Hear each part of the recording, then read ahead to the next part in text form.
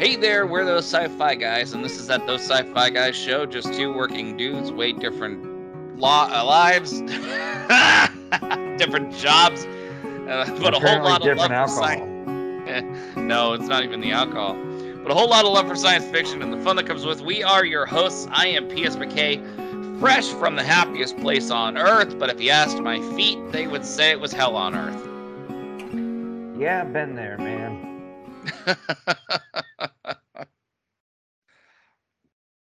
And you are? Well, I'm DT Cavman, and I find you bizarrely hilarious some days, my friend. I know. Right now, I'm rightly exhausted. We just got back from Los Angeles about 45 minutes ago after being in Disneyland for the last 3.5 days. Well, that's Which, cool. whew, it was good. We got to we went to Disneyland, but we also went to California Adventure where we saw the new Avengers campus that they have open, which is Nice. really neat. They have the full audio animatronic of Spider-Man flying through the air and doing a flip and stuff. Sweet. It's really cool. And then they had live shows with characters dressed up as Marvel characters, and Black Widow and Black Panther beat back Taskmaster from stealing vibranium from Avengers Oh. headquarters. Yeah, and there was a Doctor Strange show we missed because there was a really long line. There was just no way we were going to be able to meet it. So, but it was good. We had a fun time. The kids had fun, and tears were that they wanted to stay. So that means it was a good job. Outstanding, my friend. How was your time? How was your weekend? Um, Productive. Nothing exciting. Um, Closest thing I got was seeing my folks a little bit yesterday. Oh, Uh, nice. Finished putting together my patio set, and now I I have was a. gonna I ask. that actually, I did all the chairs last weekend or the weekend before, and then last weekend I was gearing up for a real long pain in the ass time, and you know, it really wasn't that hard to put the table together. The only problem was it's so bulky and unwieldy that I needed somebody to help me carry. Yeah, interesting. Does it have a glass top? No, but it does have a lazy Susan built in the middle. Oh, nice. Yeah, I thought so. And the best part about my porch is by like 3 in the afternoon, the house has got it all in the shade. It's all in the shade. So Oh, okay. So you are facing like eastward ish. the house is facing You, the like the back of the front house is the facing front yeah, eastward. the front door is facing like west. So like Gotcha. when the sun sets, it's like going in the front rooms, but in the backyard, Yeah, it's nice. that's very nice. Oh, And that's a good break right there. it is. You want to hear what I was listening to while I was putting together the table? One of the episodes where I screwed up. No, I was not listening to any of our podcast, although I did just download the Deep Space Nine ones, and they're queued up for a re listen here in a little bit. Folks, I like to listen to our podcasts to, figure out things that we can improve. Occasionally we say, hey, we should do an episode about this, and then promptly forget about it.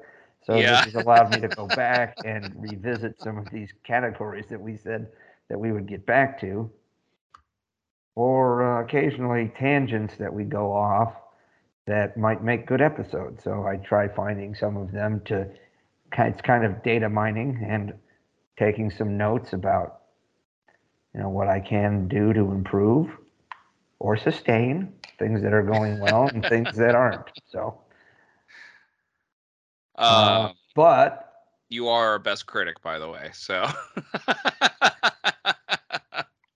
well, let me tell you, I found something, and I just kind of, I had, I got a little Star Wars bug in the back of my mind, and I decided to download an audiobook. First time I've ever downloaded an audiobook to listen. I've done that once. It worked out pretty well. I am engrossed. Can you guess what Star Wars audiobook I downloaded to listen to? Is it Ahsoka? No, although that might be one to do because Okay.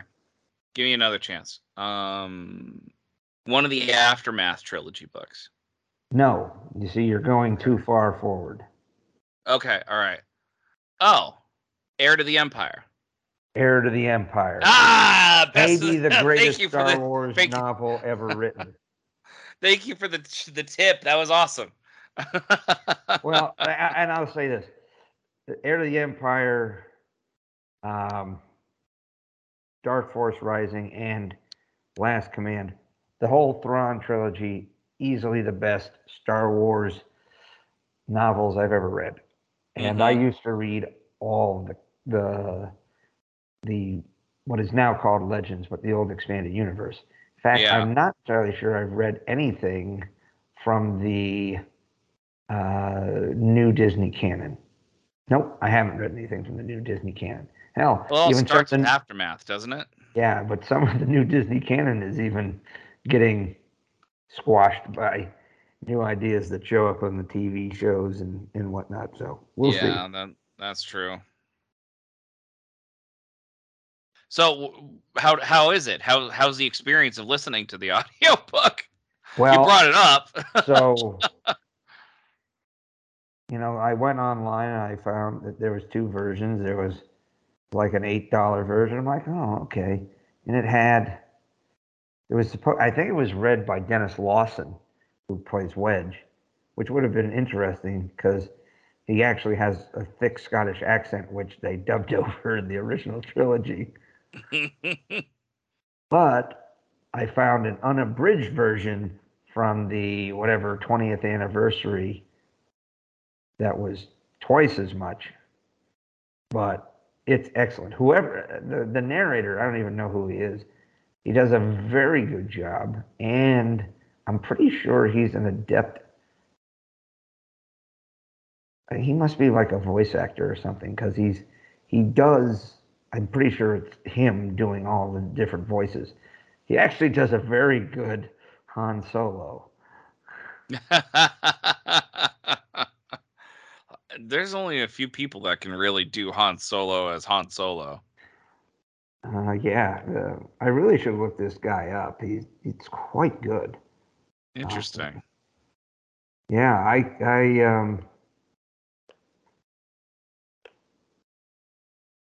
Who is it read by?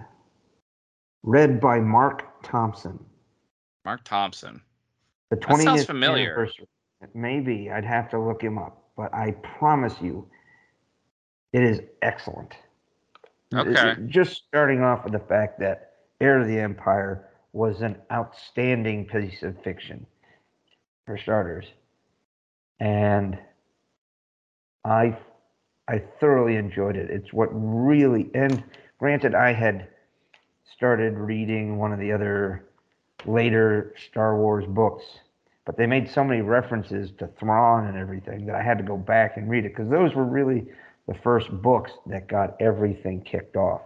That's really what kicked off the old EU when they all started. They were officially licensed by Lucasfilm, and then all of these various series kind of started spinning off. They went and did the prequel, The Courtship of Princess Leia, which was set a year before this, where it was basically how Leia and Han get together. That's the book that brings out the witches of Dathomir. Yeah, that's right. That's right. And one of them is presumed that the witch in the sequel to the Ewok adventure. Was it the one that came out on 1985 or 1986 on TV? Yeah. There's the Ewok adventure, Caravan of Courage, and then there's the Battle for Endor. Yeah, Battle for Endor, and the Battle for Endor had like one of the witches of Dathomir there, presumably. I think it's been retconned that it was, but of course, that's all legends now too. Those movies, but better not. I mean, it shouldn't be. They should bring back. God, I bet both of those characters are dead now. Or those actors are dead now. Well, I think Wilford Brimley was in the second one. He was, yeah. I'm thinking of Cinda and The kids, her well, brother Jacob or something. Or they were. I mean, she was in. They were probably not much older than we are, to be honest with you. No, they weren't. That's the thing. But you know how it is. But, and I'm not saying that he was a screen legend by any means, but a very well-known character actor. By the way, Wilford Brimley got hired on as a ranch hand in movies because he was basically like a stunt rider and stuff. He was a cowboy. And he started making his way up through the movies by being like a horse handler and stuff in westerns. He actually was an accomplished Western singer too, and had some big roles in some movies like The Natural and I want to say Cocoon and a few other things. And of course, he was the Quaker Oats guy and the diabetes guy. But Wilford Brimley was 50. No, I think he was like 45 when he was in Cocoon. I know. He just looked older. The big he looked 80 80 mustache. Yeah. I don't even think they added makeup to him. I just think, oh my goodness. Oh, he's our age. Oh God. Who? Wilford Brimley. He was practically our age when he was in Cocoon. Oh, well, anyway, so kind of a random guy to show up in Star Wars.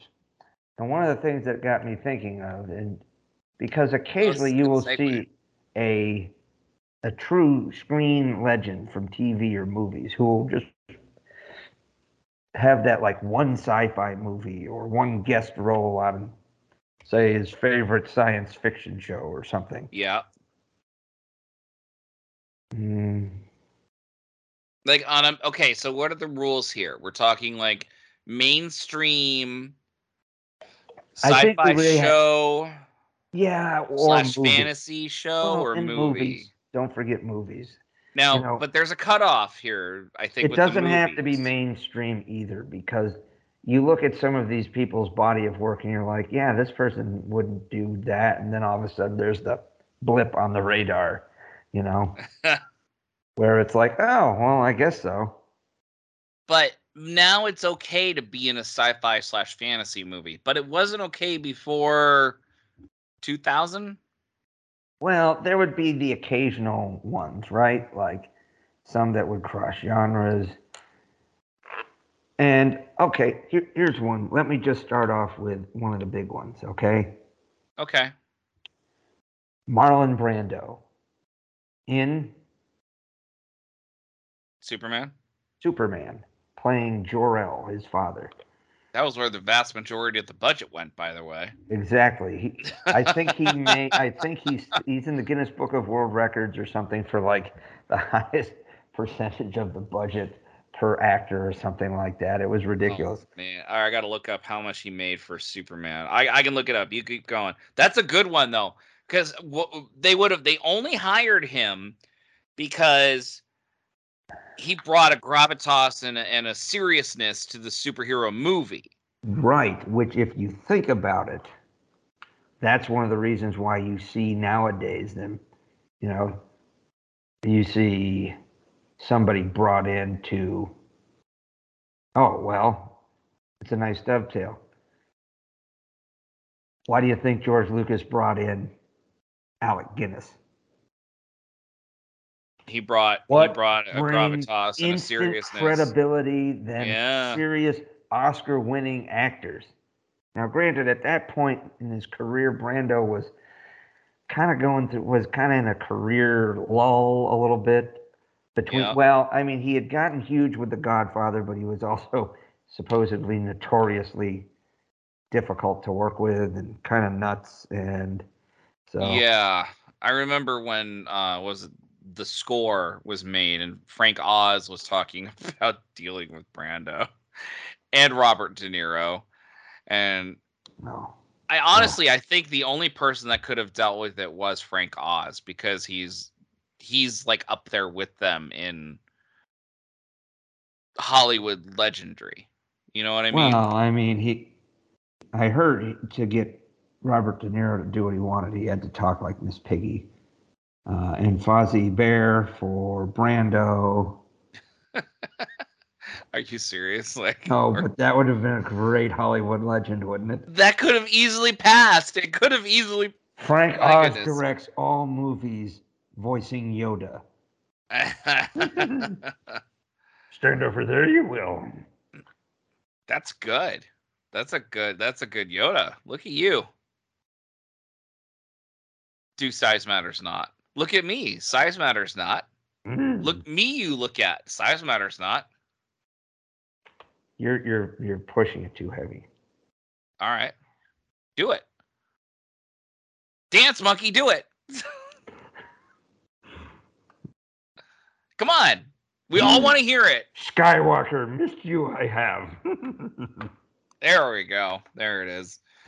So it's so fun in Rise of Skywalker. That whole scene was like the best scene in all of the movie. Wait, was it Rise of Skywalker? No, it was The Last Jedi. Last Jedi. That was the best. scene. That was the whole best scene. I mean, that was the only best scene ever in that show, that movie. Back in original puppet form too. Yeah, exactly. So Marlon Brando pocketed $3.7 million for 2 weeks of work on Superman. Which now I got to look up the budget for Superman, because let's see, Superman 1978, and that budget was, oh, dang. Really? What? All right, so 1978, remember this. The budget for Superman was $55 million. That is huge. Maybe that was for 2 movies, right? Didn't he film them back to back? They were supposedly filming back to back, but hold on. But when you think about it, going back to the get of Brando, right? Right. Wacko as he is, and even in his limited screen time, he brought a true gravitas. And this from a guy who was could get notoriously lazy on scene, would actually have to either have like have an earpiece or have like cue cards. Mm-hmm. And he did bring a gravitas. And Alec Guinness in Star Wars, in the very first, in A New Hope, freely admitted he took it from the paycheck. He never quite got it. But he brought a quiet, he still was professional power to it, and apparently gave like, I guess Mark Hamill like tried to take lessons from him. You know, just kind of well, wouldn't you? If you ever saw him in Bridge on the River Kwai, phenomenal performance. That's what won his Oscar. It's a tough movie too, but he was tremendous. And I know Luke has put him up for it, but he was nominated for an Academy Award for Best Supporting Actor for the original Star Wars. Huh. Well, I like that idea. I like that. And I know that like there was rumors or Hollywood lore that Alec Guinness just said, I need you to get me out of here, kill me off or something. But according to Mark Hamill, that is not at all the truth. Like, he was very professional. He basically set the stage for the production, be like, to take this seriously, because this is a serious project. Mm-hmm. You know, and think about that for a second. Alec Guinness telling the crew for this big sci-fi spectacle that, you know, is based off of these serials from Flash Gordon in the 30s. Take this seriously. This is a powerful film. Yes. That's important. That's special. You know, All I'm saying. I agree. So There you go. Bridge on the River Kwai.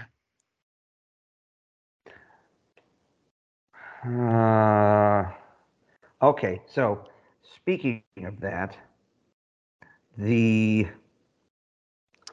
pulling up my list right here. When you talk about somebody coming in, when you were talking about bringing gravitas to Star Wars, who was a pretty big name get that they got in the prequels, who's not really been known for science fiction and such? Liam Neeson. Liam Neeson. Most of his stuff is pretty gritty, realistic kind of stuff. Okay, you're going to have to walk me through this because Liam Neeson, I was introduced to through The Phantom Menace. I didn't know Liam Neeson beforehand. Schindler's List. Nope, never saw it. Well, and being the adult that I am with children that I now have, I don't ever want to see Schindler's List because I will not make it through it. I will be a blubbering mess. Is a very hard watch. I will be a mess. Movie. A tremendous movie. But it's a very hard watch. And I guess it was really fucking up Spielberg when they were making it. And apparently Robin Williams used to call him regularly and just break him up, which kind of helped him get through making it. Just crack him up being Robin Williams. So I love Robin Williams. He's so good. He's such a good soul. Gosh. You know, when you look down at some of these actors and actresses who we'll kind of discuss, a lot of them, you know, some of them are classical trained, Broadway, Academy Award winners, just icons of, you know, the silver screen and even on television. I mean, but every now and then a script comes along that just hooks somebody. I mean, you talked about them getting Edward James Olmos to do Battlestar because they didn't give him the cover sheet. Oh my God, he's a perfect example of this. You're absolutely right. He got the script that didn't have the title Battlestar Galactica on it. Mm-hmm. And he sat there going, this is really good. I want to be a part of this. And then he found out it was Battlestar Galactica. And he's like, well, I still want to be a part of it. He deserves to be on this list, by the way.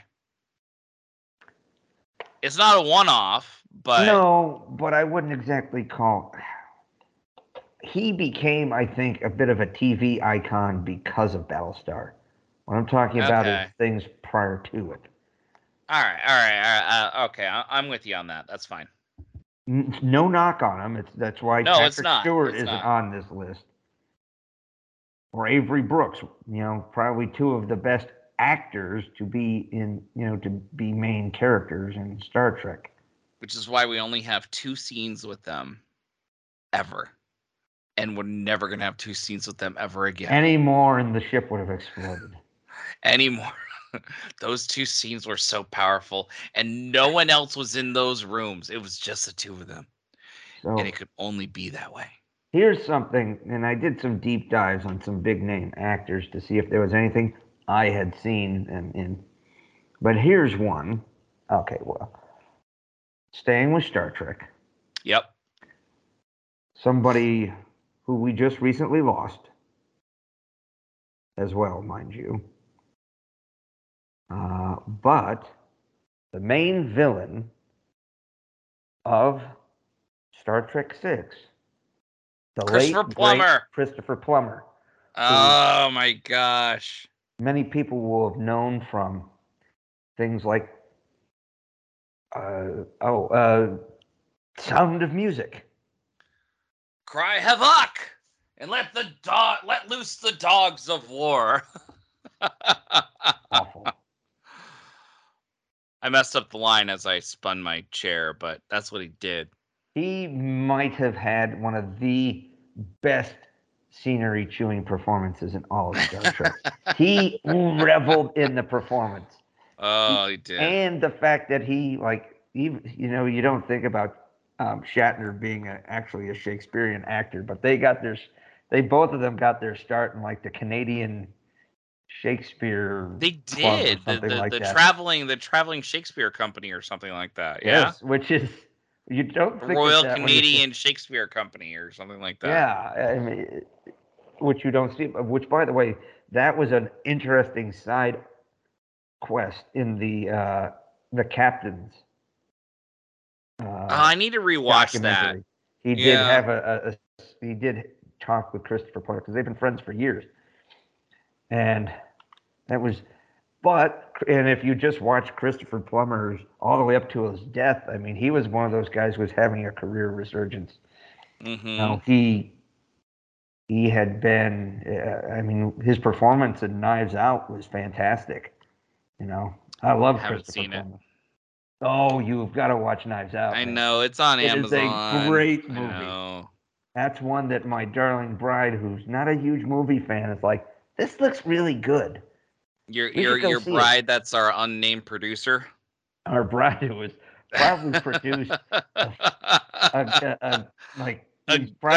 up with 10.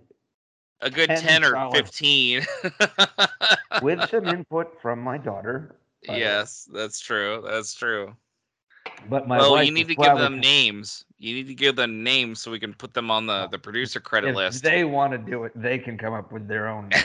I am not making any assumption. Yeah. But that was a movie that she thoroughly enjoyed from start to end.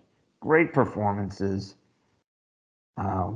So, yes, but Christopher Plummer was one of the reasons why I wanted to go see that movie. I'm like, oh, Christopher Plummer's in this. He's awesome. Yeah.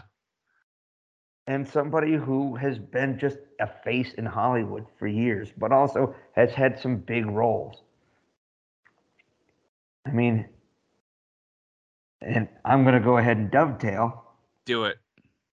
His co-star in The Sound of Music is Julie Andrews. The legendary Julie Andrews. And can you name the movie she was in that would fit her into this category? Oh my God. It blew my fucking mind when I found out. Oh no. Oh my God. Oh my God. Okay, I'm thinking. A voice. I'm thinking. Oh my gosh. All right, was it pre-surgery botch or post-surgery botch? It was like last 5 years, dude. Oh. No, you're gonna have to tell me. Aquaman. Ah, I never saw it. Oh, was she a voice? She's the voice of an ancient sea creature. Oh man. Aquaman had a really solid cast. Go ahead and push Amber Heard out for a second. And while her acting was pretty good in the movie, take her out of the equation. Jason Momoa, he's mostly Momoa-ish in most of his roles, but good. But then his dad I fell in love with Jason Momoa in Stargate Atlantis, so I'm a fan. Aquaman had his parents were Tamora Morrison and Nicole Kidman, a Kiwi and an Aussie. Yeah, I'm not entirely sure how we could make Tamora Morrison a native of Maine, but we'll go with it. Yep. I mean, you have Dolph Lundgren, Willem Dafoe, Patrick Wilson. This is all in Aquaman? Yeah, man. Really? And they had voice cameos from Julie Andrews and John Rhys-Davies. John Rhys-Davies? Yes. I just rode the Indiana Jones ride 2 days ago. I was pummeled with the video of John Rhys Davies explaining to us how that ride was going to go. By the way, the two least success, the two worst movies in the franchise are movies without John Rhys Davies. You are absolutely correct. Just saying. Actually, yes. John Rhys Davies makes everything better. He does. He was except phenomenal the as Shannara Gimli. Chronicles. He was great as Gimli. He was fantastic. He was not great. He was legendary. He was. And and he's a tall guy too. He's like he's well over 6 feet tall. And he's a tall man. All the Hobbit actors were short. They made him diminutive. But how did that blow your mind right there? Julie That was good. Easily a screen legend. Man. Disney movies, The Sound of Music. That's good. That's good. Yes. I appreciate that. Yeah. I appreciate that. That's good. This is good work from you, dude. Well, I did a little jumping in. Now I'm going to throw this out there because I feel it is deserved. But you may have cause for disagreement. But an EGOT winner, Mel Brooks, Spaceballs. No, why would I disagree with that? Thank you. Oh my God. No, I would not disagree. That's the only sci-fi thing that he's ever been in. Yeah, I don't know. Some of Get Smart got a little sci-fi, but most of the rest of his stuff. Not enough. And of course, granted, the breadth of his career has been spoofs. But this one was epic. Spaceballs. We're the Spaceballs. Which features a very early appearance from future Star Trek cast member Tim Russ as We Ain't Found Shit guy. That's him? That's him. Tim Russ? That is Tim Russ. Tuvok is the We Ain't Found Shit guy in Spaceballs. You're kidding me? Oh my goodness. Just when you thought Tim Russ's legend couldn't get any. They're combing the desert. And you think we're being too literal? No, you idiot. He said comb the desert. Russ made a brief appearance in the comedy movie Spaceballs as the trooper who shouts, "We ain't found shit," while combing the desert with an afro comb. They do a close-up on him. He pulls up his visor, and he's all angry. And oh my goodness, that's so great. Yes, of course. Oh, thank you for bringing that one up. That's good. That's not part of what we're talking about, but Spaceballs, though. Yeah, a sci-fi comedy classic. Yeah, and there were not many of those beforehand. Actually, there were none. I mean, there were sci-fi movies to laugh at, but not laugh from. Yeah, I don't know if there was real tons of sci-fi comedy. There might have been comedies with touches of sci-fi, kind of like Short Circuit. Yeah, that was good. But like full-on space opera comedies, you had that, you had Spaceballs, and you had Galaxy Quest. Really. I mean, that was it. And then Galaxy Quest, and she doesn't count because she's an alien. But you got to give the sci-fi cred to Sigourney Weaver. What about Alan Rickman? Was he in sci-fi beforehand? Well, he was in Harry Potter, so... He was not in Harry Potter before that. No, it doesn't matter. I mean, if you want to kind of include it as a loose honorable mention. I mean, every single actor in Harry Potter is an A-list actor, so... outside of the 3 kids, I mean. Oh yeah, there was a ton of yeah. I mean, you top had flight Jason actors. Isaacs, you had the 2 Dumbledores. The first one, who Richard Harris was another screen legend. yeah, it was, and didn't he make fun of Ian McKellen for doing Gandalf or something? Wouldn't have been surprising because he was a snarky SOB. Yeah, but I mean, Richard Harris he didn't have a lot of time on the clock when he was first cast. What did he do? 2 movies? He did the first 2, but he was so. But if you watched any of his stuff, that was basically his career.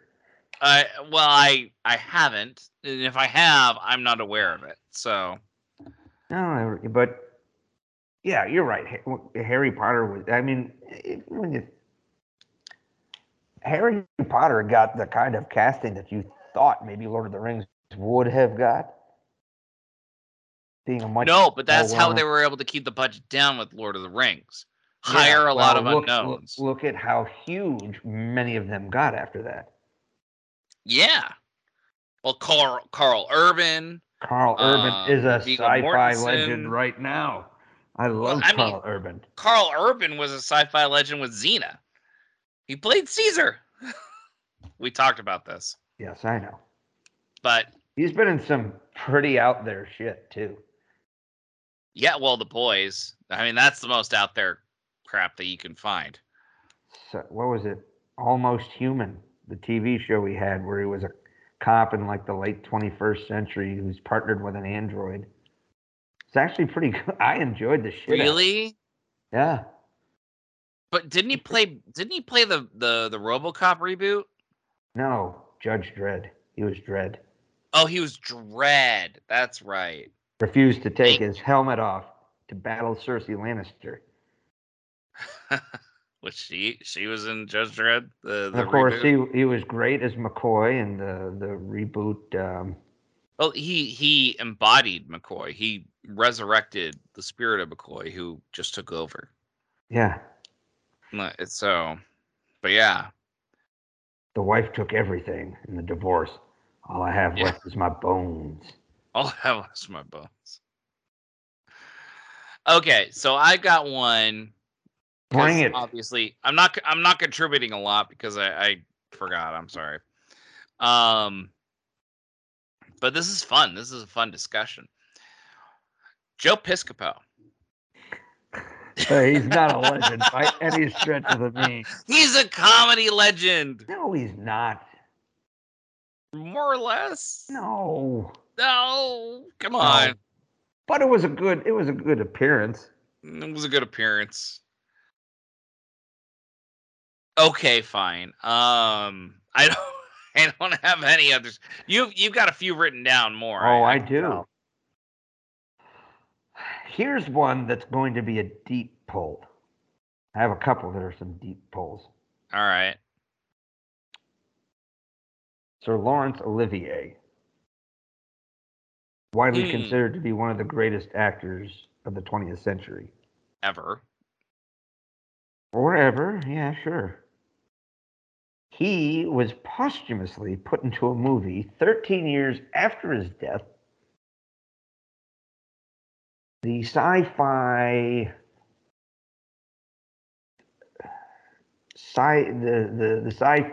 serial Sky Captain in the World of Tomorrow, starring No way. I looked on research like how they got the ability to have his like. Was he the doctor that died? Was the doctor who they were looking for, or who was like the one that had died and was propped up. Yeah. Oh, gross. Oh, that's great. Really, that was Laurence Olivier? All of the footage that when they would watch like the whatever video recordings or whatever they want to call them in the Art Deco 1930s, all of those were of Olivier. I'm not sure how they got permission to do this. From the estate, really? I mean, must be, but it's like, how do you? Yeah, the guy'd been dead for over a decade. Yet, and then I looked at it, it's like this dude had nothing else remotely close to this in his filmography. I got to look this up now because I remember watching Sky Captain in the World of Tomorrow, and I freaking enjoyed it. No, it was fun.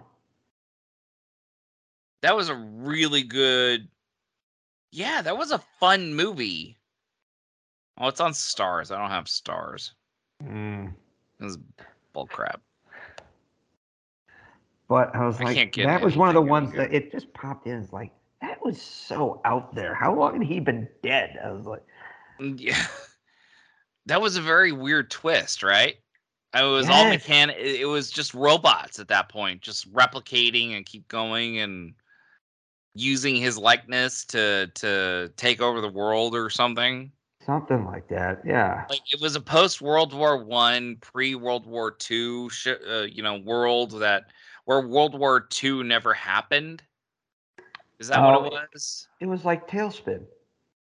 Yeah. Yeah. Well, yeah. It was these were all of these serials from like the 30s that were kind of futuristic, but kind of not. Right, where World War I happened, and we had this big technological leap, but World War II didn't happen. So we're kind of like in that weird, like, we have airships, almost steampunk, but not. Yeah, there's another term for it. I think it's diesel punk. Diesel punk. Oh, yeah. Ooh.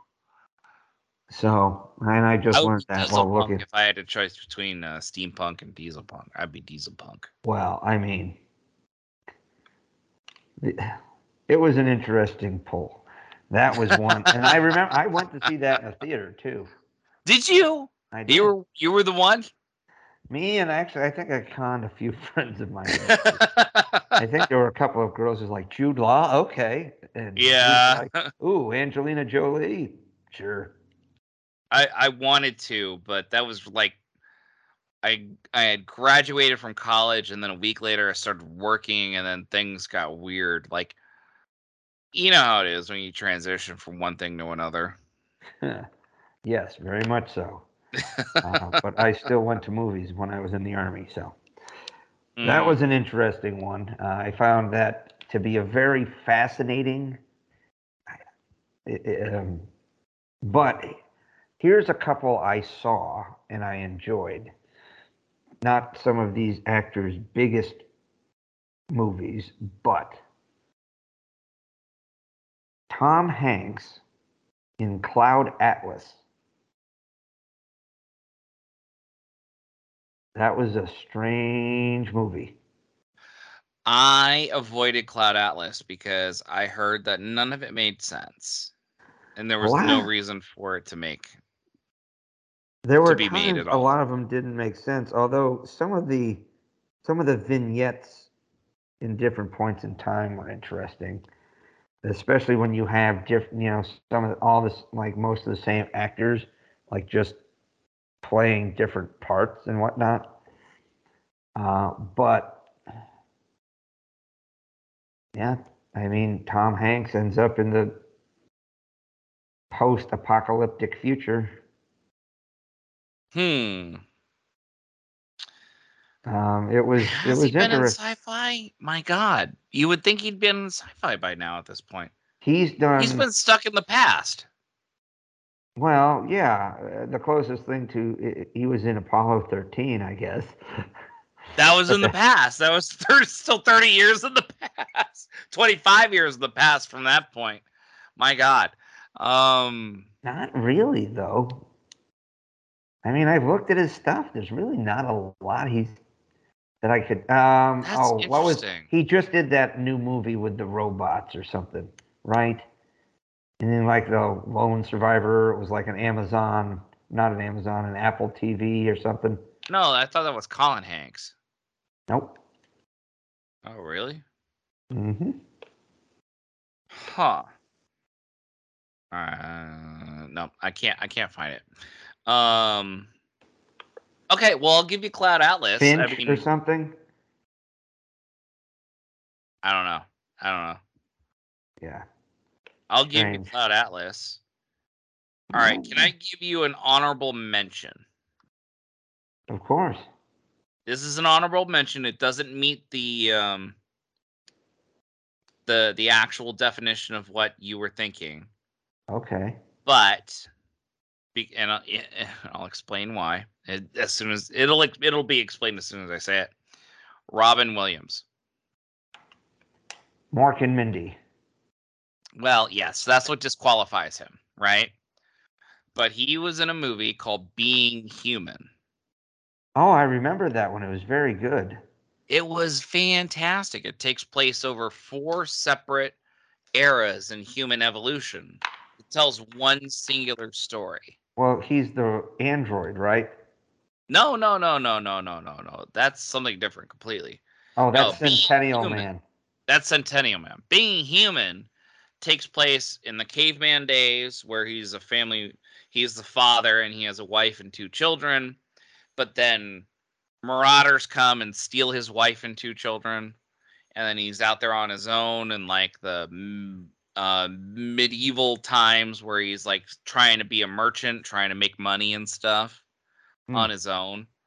And then in the another age where he's like beginning to build himself up, and then in the 90s he's trying to reconnect with his children at the same age of, I mean, the same kids played his kids in the caveman age, right? And his ex-wife played the same woman in the caveman age, and they're trying to reconnect, and he's trying to reconnect with the kids after dealing with him trying to get back together with all that.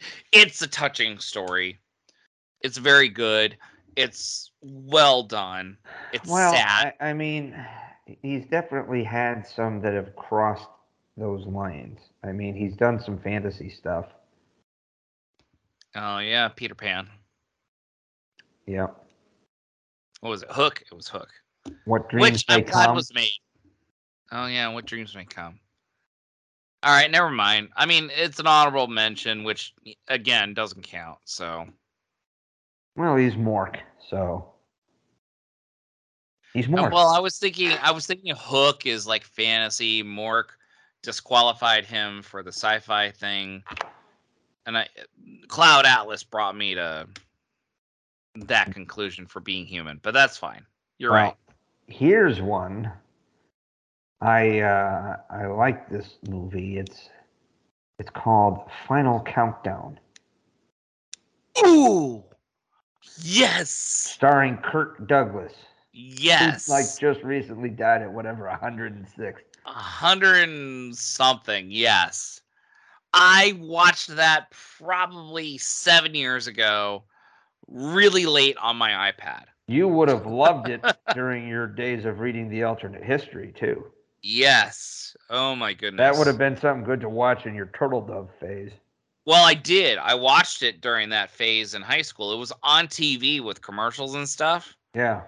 And by the way, the broadcast version, not nearly as good as the original version. Of course not. You have Kirk Douglas. So the premise of this movie is the USS Nimitz in 1980 gets sent through some sort of weird storm vortex. And the Nimitz, which is still in service now. Yes. And our flagship, right? Well, it was obviously the first of the Nimitz-class carriers. Okay. I'm just making a point. But I apologize. It was a brand new ship at the time, right? And yes. It gets sucked through this time vortex and shows up, and of course it was part of the Pacific Fleet, so it left Pearl Harbor, and then it ends up in like the first week of December of 1941, and there's a big debate as to whether or not they should interfere because they figure their attack, the fighters of the 1980s would, wipe the floor with the Japanese Navy and prevent the horrific loss of life. That one aircraft carrier could have wiped out the entire Japanese fleet. Honestly. Yeah. It really could have. Of course it could. So there's this huge debate and back and forth, but it's technically a sci-fi movie because it It has really sci-fi is. because it's time travel. It's almost like a Star Trek episode, Do we alter the timeline? And they get close. I mean, they save some people. Yep. Oh, And the they actually senator do dogfighting with some Zeros. who attacked them, so because I Yeah. think they thought they were attacked, and I think they thought that they were like, I don't know, like reenactors from Pearl, and they're like, no, that's real fucking bullets. Yeah. So yeah, but that was that's an screen interesting legend Kirk movie. Douglas. Yeah. Gosh, that was what he died recently. So he would have been in the 60s or Probably. early 60s. Jeez Louise. Uh-huh. That's crazy. Yeah, it was a good movie too. It was very decent, yeah. It had a fun ending too. A very happy, fun ending. Well, yeah, it had a very sci-fi kind of twist ending. Yeah. So here's another one that I thought you said you just had a few. This is you're carrying us along, which I appreciate. So well, I mean, I was thinking of who were some of the top actors, like the legends of today, and I looked at Denzel, and he really doesn't have much in the way of sci-fi except for Virtuosity, where he like has to battle like a digital bad guy played by Russell Crowe. he's a Star Trek fan. He is, and again, I would love for him to be in a Star Trek movie. I say that time and time again. Here's one: Yeah. Glenn Close, Guardians of the Galaxy. Yes. Yes. Right there with you. In I mean, fact, if I delighted that she was there. me too. I mean, but if you look at the MCU, just look at all the screen legends that showed up in the MCU. Robert Redford, He came out of retirement for Endgame. I know, which was great. And one of the reasons why I like Winter Soldier so much is that it's still good. The story is good. Oh, It's a it's great. rewatchable movie, and Robert Redford is a great villain Mm-hmm. because he's like a 21st century non-super villain kind of thing. Yeah. Yeah. Like, I mean, he still is a super villain because he's the head of Hydra and they have the Winter Soldier and all this shit. But yeah. still, He's like, oh, Lupita, why did you have to come back? right? I know, right? Oh. But yeah, no, Robert Redford. Oh yeah, Glenn Anthony Close. Yeah. Hopkins, Yes. Was Sir he in Anthony any other Hopkins sci-fi? as Odin. No, you almost get lost in it with Hannibal Lecter because that's so out there. Yeah, but that could really happen ish. Yeah. Well, yeah. Yeah.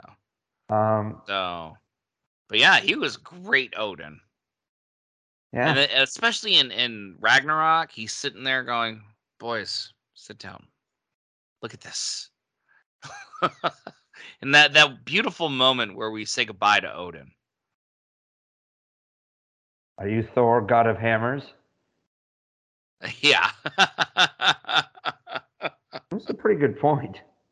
It is. By the way, the new Thor trailer came out. Did you see it? I was watching the Celtics game and came on. I'm like, oh The shit! whole thing, the full 2 minutes. Yeah, dude, that was baller. It was Holy shit! great, wasn't it? Yeah. Again, not a fan of Jane, but she looks good in this. I mean, she sounds like she holds her own with the few of the bits that we've seen. So I mean, this is a stacked cast, it is. and It is. it's got Taika Waititi written all over it. But you've got Well, yeah. look at the big names that you have: Russell Crowe, Yep. Russell Crowe, by the way, Christian we Bale. didn't see until today. We knew. I mean, it's been known, but you didn't really see much of him. You just saw like from the back, and then you're like, Yeah. Was but he you playing got Hercules? Or Zeus, I believe. Zeus? I Yeah. believe it's Zeus. Okay. So, I mean, hell, when you look at who played, when, if you watch in Ragnarok when they had the fucking play of Loki, and it's Matt Damon, Matt Luke Damon. Hemsworth, and Sam Neill. Yeah. That was good. That Yeah, was good. I I mean when you they have some big pulls in the MCU. Well, they've earned it. Yeah, and I'll say this, yeah, DC when you have Jeremy Irons willing to play uh, Alfred, Mm-hmm. pretty good Alfred too, by the way. A very great Alfred. Probably one of the greatest. Agreed. I mean, he's sitting there taking a big swig from his glass of whiskey as he's advising Master Wayne through a through a gambit. Oh yeah, but I mean I mean look at Guardians. Okay, you have Glenn Close and John C. Riley, two powerhouse actors. You never would have thought John C. Riley would be in something like that. I would. It was much easier to picture John C. Riley than it was Glenn Close. Because John C. Riley will do ridiculous shit. I mean, look at all That's the movies true. he's in with Will Ferrell. But look at who you had in Guardians 2. You had Sylvester Stallone. Yeah. And by Who the is, way, a cameo. yeah, you have Sylvester Stallone. You had fucking Miley Cyrus, Michelle Yeoh, and Yeah. uh, Michelle Yeoh. That's right. I what's forgot his about name? that. Ving Rhames, who's like Oh, only Ving in good movies. I Rhames. love Ving Rhames. Whom I was introduced to in Mission Impossible. He was good in the original Miss Uh, Impossible. he was the only good character in that whole movie, by the way. It was the only one that made sense. Because Ving Rhames fucking rocks, man. Yeah, Just well, the original Mission Impossible movie didn't make sense. Fight me for it. But, um, hey, look, man. I mean, Marvel will just it because everybody wants to be in. They're huge. People are restarting their careers, or I mean, yes, that's true. I mean, that's literally what Robert Downey Jr. did. oh, it saved his career. Made him It the it it, basically the it most remade bankable him. actor in America. Hmm. By the way, he did do voice work for Avengers Campus at Disneyland. Very nice. Yeah, it's great. It's great to see that kind of stuff. Hey, Chris Evans with his fucking cameo and Free Guy. Yeah. I forgot what that was. Oh shoot. I know. I mean, they did a lot of Marvel references near the end there. Oh yeah, yeah. He's like, what the? What the He's watching shit? the. Yeah, he's watching the phone. That's what that was. And Yeah. that's when he gets and when he scrolls through and gets Captain America's shield, and you hear the Avengers theme, and then he pulls the lightsaber. Yeah. Now, what they really whipped on is him wielding the lightsaber in one hand and Cap's shield in the other. Yeah. But that might have made some kid's head explode. I don't think that you could do that. I mean, they're all owned by the same company, including this movie. But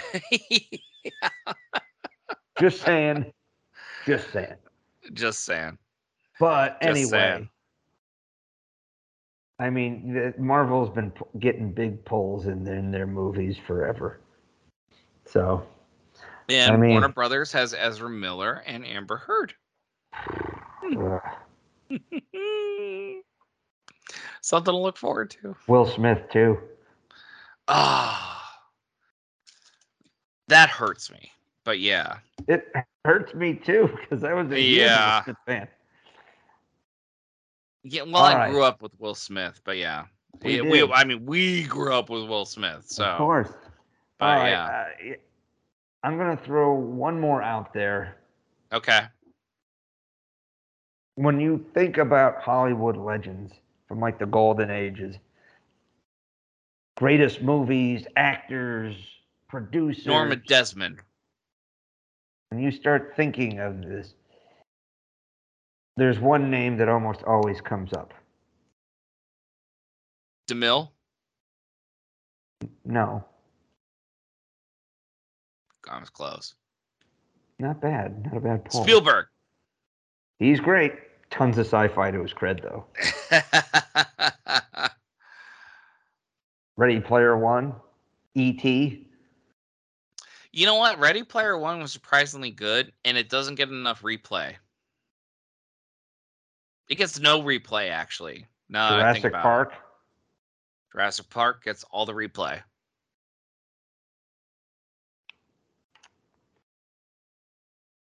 Orson Welles. Oh, shoot. I was going to bring that up. He was in Orson the Transformers Welles movie. In the Muppet movie. Oh, what? He was in the Transformers movie as Omicron. He was. That was his last role. That was his last role. Unicron, not Omicron. My God. You're right. And at times you could tell that his voice was kind of going. Oh, well, they could only get so much. Leonard Nimoy was in that movie. Leonard Nimoy was the original Galvatron. Yes. Yes. But, okay, so what was he in? He was in, Orson Welles was in what? Citizen Kane. I know that, but you were saying what other movie? He was in the Muppet movie. Or are you joking? He was in the Muppet movie? He was at the very end of the Muppet movie. He's the guy. The first Muppet movie. Yeah, he was the guy who they broke into his office and basically begged them to. Oh my goodness! To give him he's the one who gives Kermit the Frog his rich and famous contract. Oh my goodness! I've watched like the first half of that movie, and then I stopped because I know it's so good. It's so well done. It is 1978. And the Rainbow Connection was nominated for an Academy Award. Oh, well, I sang that to my kids to get them to go to sleep when they were younger. That movie, they had so many people who had guest starred on The Muppet Show, who had hosted The Muppet Show, had come back, including screen legends like Milton Berle and whatnot. Mm-hmm. And you get Mel Brooks, who wasn't on The Muppet Show, but he played the wacky German doctor.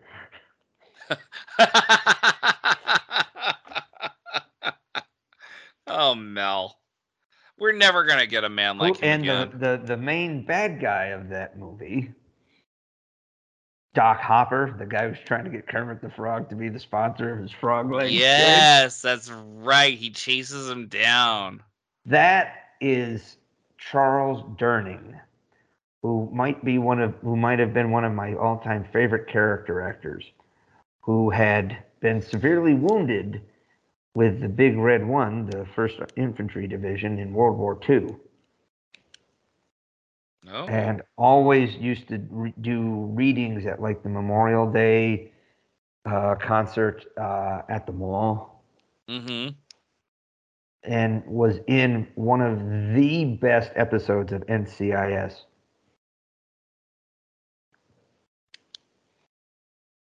Was nominated for an Emmy for that role, I believe, as a guest actor, and was, I believe, also nominated for Academy Award. I love this guy, Charles Durning.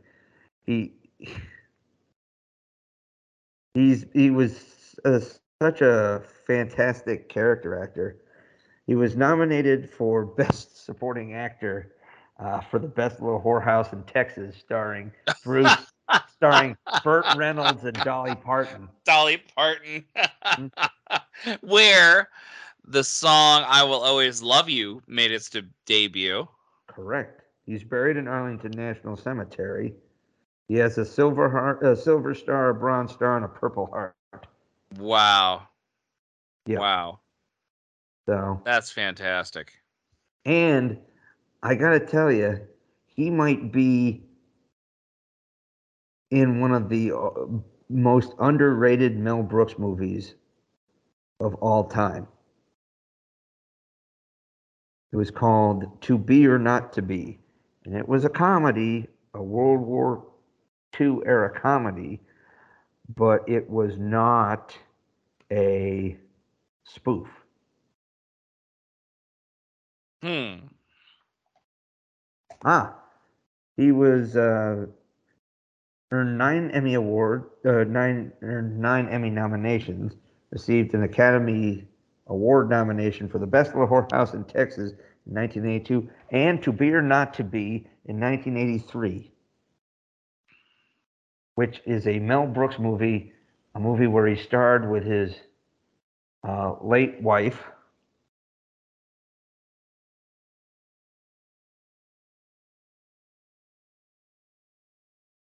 His beautiful departed late wife, the great Anne Bancroft. You should look this movie up. It is fantastic. Okay. Mel Brooks, who also served in World War II. Well, yeah, everyone in that age did.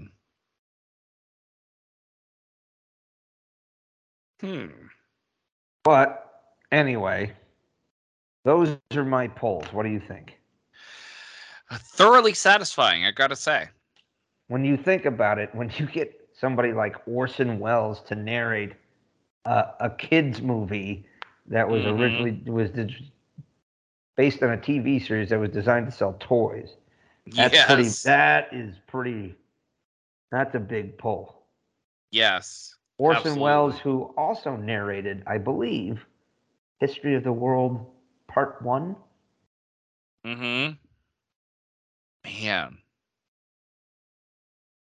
A man who had no problem poking fun at himself. And if you ever saw any of the reruns of those old Dean Martin celebrity roasts from the 70s, he was a roaster. If you go and watch that, and they're like John Wayne's being roasted, and they have like Jimmy Stewart and Henry Fonda and Orson Welles on your dais, I mean, when you go to roast fucking Charlie Sheen and you have Mike Tyson and fucking one of the dudes from Jackass on the dais. Yeah, it's like, different time. On. It's a different time. It also talks about the dilution of entertainment in our society. But you want to see what true entertainers were, all you have to do is go back and watch The Muppet Show from the 70s and early 80s. And when they would start bringing in like George Burns, Milton Berle. Oh, yeah. And some of these actors and actresses and singers who were multi-talented, people who could sing and dance, some of these old Broadway and vaudeville actors who... The Love Boat did this. The Love Boat did this. You probably haven't seen an episode. I saw one. I've seen some from time to time. They always had like some celebrity guest star. But that's what they did. They brought these celebrity guest stars on, you know, a little past their prime and stuff, but they still brought it. Like, and they had their song and dance moments and everything. But you're right. I mean, absolutely. I mean, there was a bottleneck to bring the talent through at that time. Well, what you're looking at are true entertainers where... Yes. You're talking triple threat. Sing, tell jokes, act, dance even. Work the audience. Well, when you see somebody like Christopher Walken, who's like a classically trained dancer, and who's a pretty damn good actor. And a great improv man. Yes. I mean, that's why Robin Williams was so out there. Oh, he was. He would sing, he'd make things up. He would, not saying he was a phenomenal singer. He was good hold a tune. How dare you? He sang as the genie. He was very good. I'm just saying, I mean, he was not a quote unquote, he wasn't going to put out an album, but he sang Figaro. He sang Figaro and Mrs. Doubtfire. How dare you? He was opera style level. Well, the man was definitely a multi-talented man. Oh, yes. Don't dismiss his Absolutely. singing talents, I please. wasn't trying to dismiss his singing talent. By the way, I just watched a Netflix comedy special. They call it Oh, Netflix is a joke? the Hall, where a bunch of comedians from today Yes. put in four of the greatest comedians of all time Mm-hmm.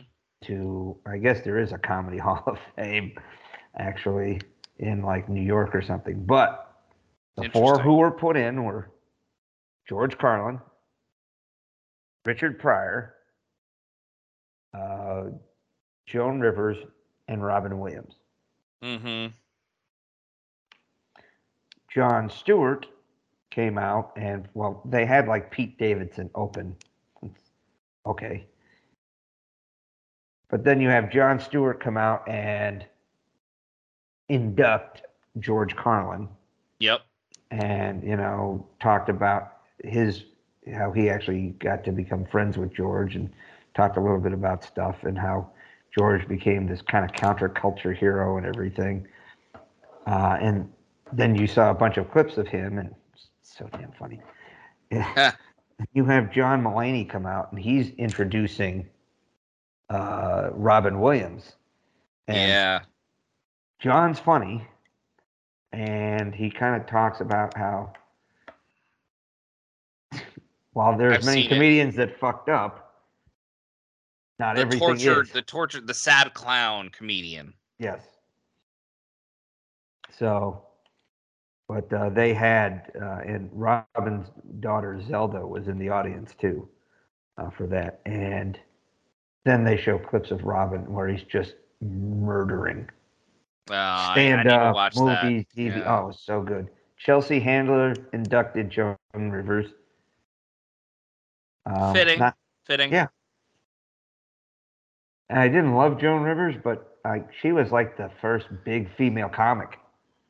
I appreciate Joan Rivers for what she did. Like, she was a Yeah. businesswoman first and then a comic second. Well, I mean, she was guest hosting the Tonight Show for forever. She was on the Tonight Show.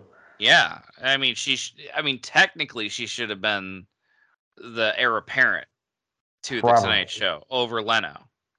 Yeah. Which she wasn't, unfortunately. And it should have gone that way, but it didn't. The crazy thing too is like she broke down so many barriers for the female comics of when we were growing up, the female comics of today. Yeah. I mean, she killed. Yeah. She killed. She turned the red carpet into a thing. Well, you gotta speak to her intelligence quotient, you know? Oh yeah, she was Like, was on the she ball. more of a comedian or was she more of like a really smart business person that had the ability to do both? Like, because I mean, you could be a really good comedian, but if you don't have the discipline, No, I'd say she was both. yeah, I know, I completely agree. Like, in fact, she probably. Oh, no, well, I'm not going to go down that I'll road, give you but one. I'll give you one guess on who was brought in to induct Richard Pryor. nope, I'm not going to guess. Dave Chappelle. Would have guessed that, yes. Although, and this is what goes back to some of us, Jeff Ross came out about halfway through, and they did, which is kind of ironic. They did an in memoriam, which is kind of ironic because all four people they inducted were already dead. Yeah. But they gave a little tribute to Norm Macdonald, Bob Saget, Louis Anderson, and Gilbert Gottfried. Yeah, the big Who four. all died in like the last 6 to 8 months. Like 6 months, yeah. Jeez Louise. So, and he gave them some, some pretty good tributes. And it was nice. It was a lot of fun. I laughed my ass off watching that. I I'll have highly to do recommend that. it. Yeah. That'll be good. But folks, I think we've kind of hit our limit. What do you think, man? No, I think this is very satisfying. This is before midnight. Well, not only that, but I think we kind of made an interesting point. I mean, I Yeah, looked at Sean Connery, but I'm like, even if you take out all the James Bond, he did The Highlander, he did Outland, he he did. did. What was that movie where he's dressed in like a Borat suit? Yeah, there was one of those too. Like, oh, in the With League of high Extraordinary boots. Gentlemen, he's he's done some sci-fi. Okay, He has, yeah. actually, he's probably it's probably more fitting to say he's done more sci-fi than he did westerns, and he did at least Yeah. one or two westerns. Yep. I think it would be. So you get that. Plus, he was also in Darby O'Gill and the Little People, so you got the Well, fantasy there. it was breakout role. Yep, and of course James Bond. Yeah, well, that was before James Bond. Darby O'Gill. That was honestly that was my first James Bond. I'm sorry, that was my first Sean Connery movie that I had ever seen. Darby O'Gill. I think my Growing first up. might have actually been The Longest Day.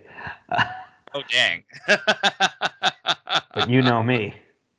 I do. Like some of them I was like, oh yeah, this guy's been in quite a few. Never mind. It's like there's a few you can't, like Harrison Ford. Oh yeah, that whole Star Wars thing. Yep. I was like, Harrison Ford did Cowboys and Aliens. Yeah, but he was in Star Wars and Indiana Jones. Yeah, I he mean, was what the? literally the definition of sci-fi. So. I mean, it's not like I forgot he was in sci-fi, but I'm like, well, outside of Han Solo, what else did he do? Cowboys and Aliens. Okay. Yeah, you can't even give that an honorable mention though. Like, no, it can't. You can't. I mean, and with the supernatural aspects of Indiana Jones, it's kind of hard too, Yeah. So, I think this is a great subject. I'm entirely pleased with this. Good job, man. Well, I kind of thought we'd have some more polls, but the ones I found, I'm pretty pleased with. So, well, it filled an episode, so it did. And honestly, on that note, I hope you guys are all satisfied. And I don't know, shall we bring it home? I think we shall. All right. Well, be sure to follow us at Those Sci-Fi Guys on Twitter. Reach us at those sci-fi guys at gmail.com. And on that note, I am P.S. McKay. Wishing you guys to keep dreaming. We're going to keep working. And you can actually download these podcasts on iTunes, should you care to do so. Great listens for long car rides, especially when you're tempted to crash into the person ahead of you. I'm DT Caveman, and I approve this message. We'll see you on the high ground. People always approve the message, so you don't understand. Those Sci-Fi Guys is an independent broadcast by AlphaSite Productions, produced by DT Caveman and P.S. McKay. Music courtesy of Kevin MacLeod at Incompetech.com. For more information on upcoming episodes, follow P.S. McKay on Twitter at P.S. McKay, or go to thosescifiguys.com for past episode information.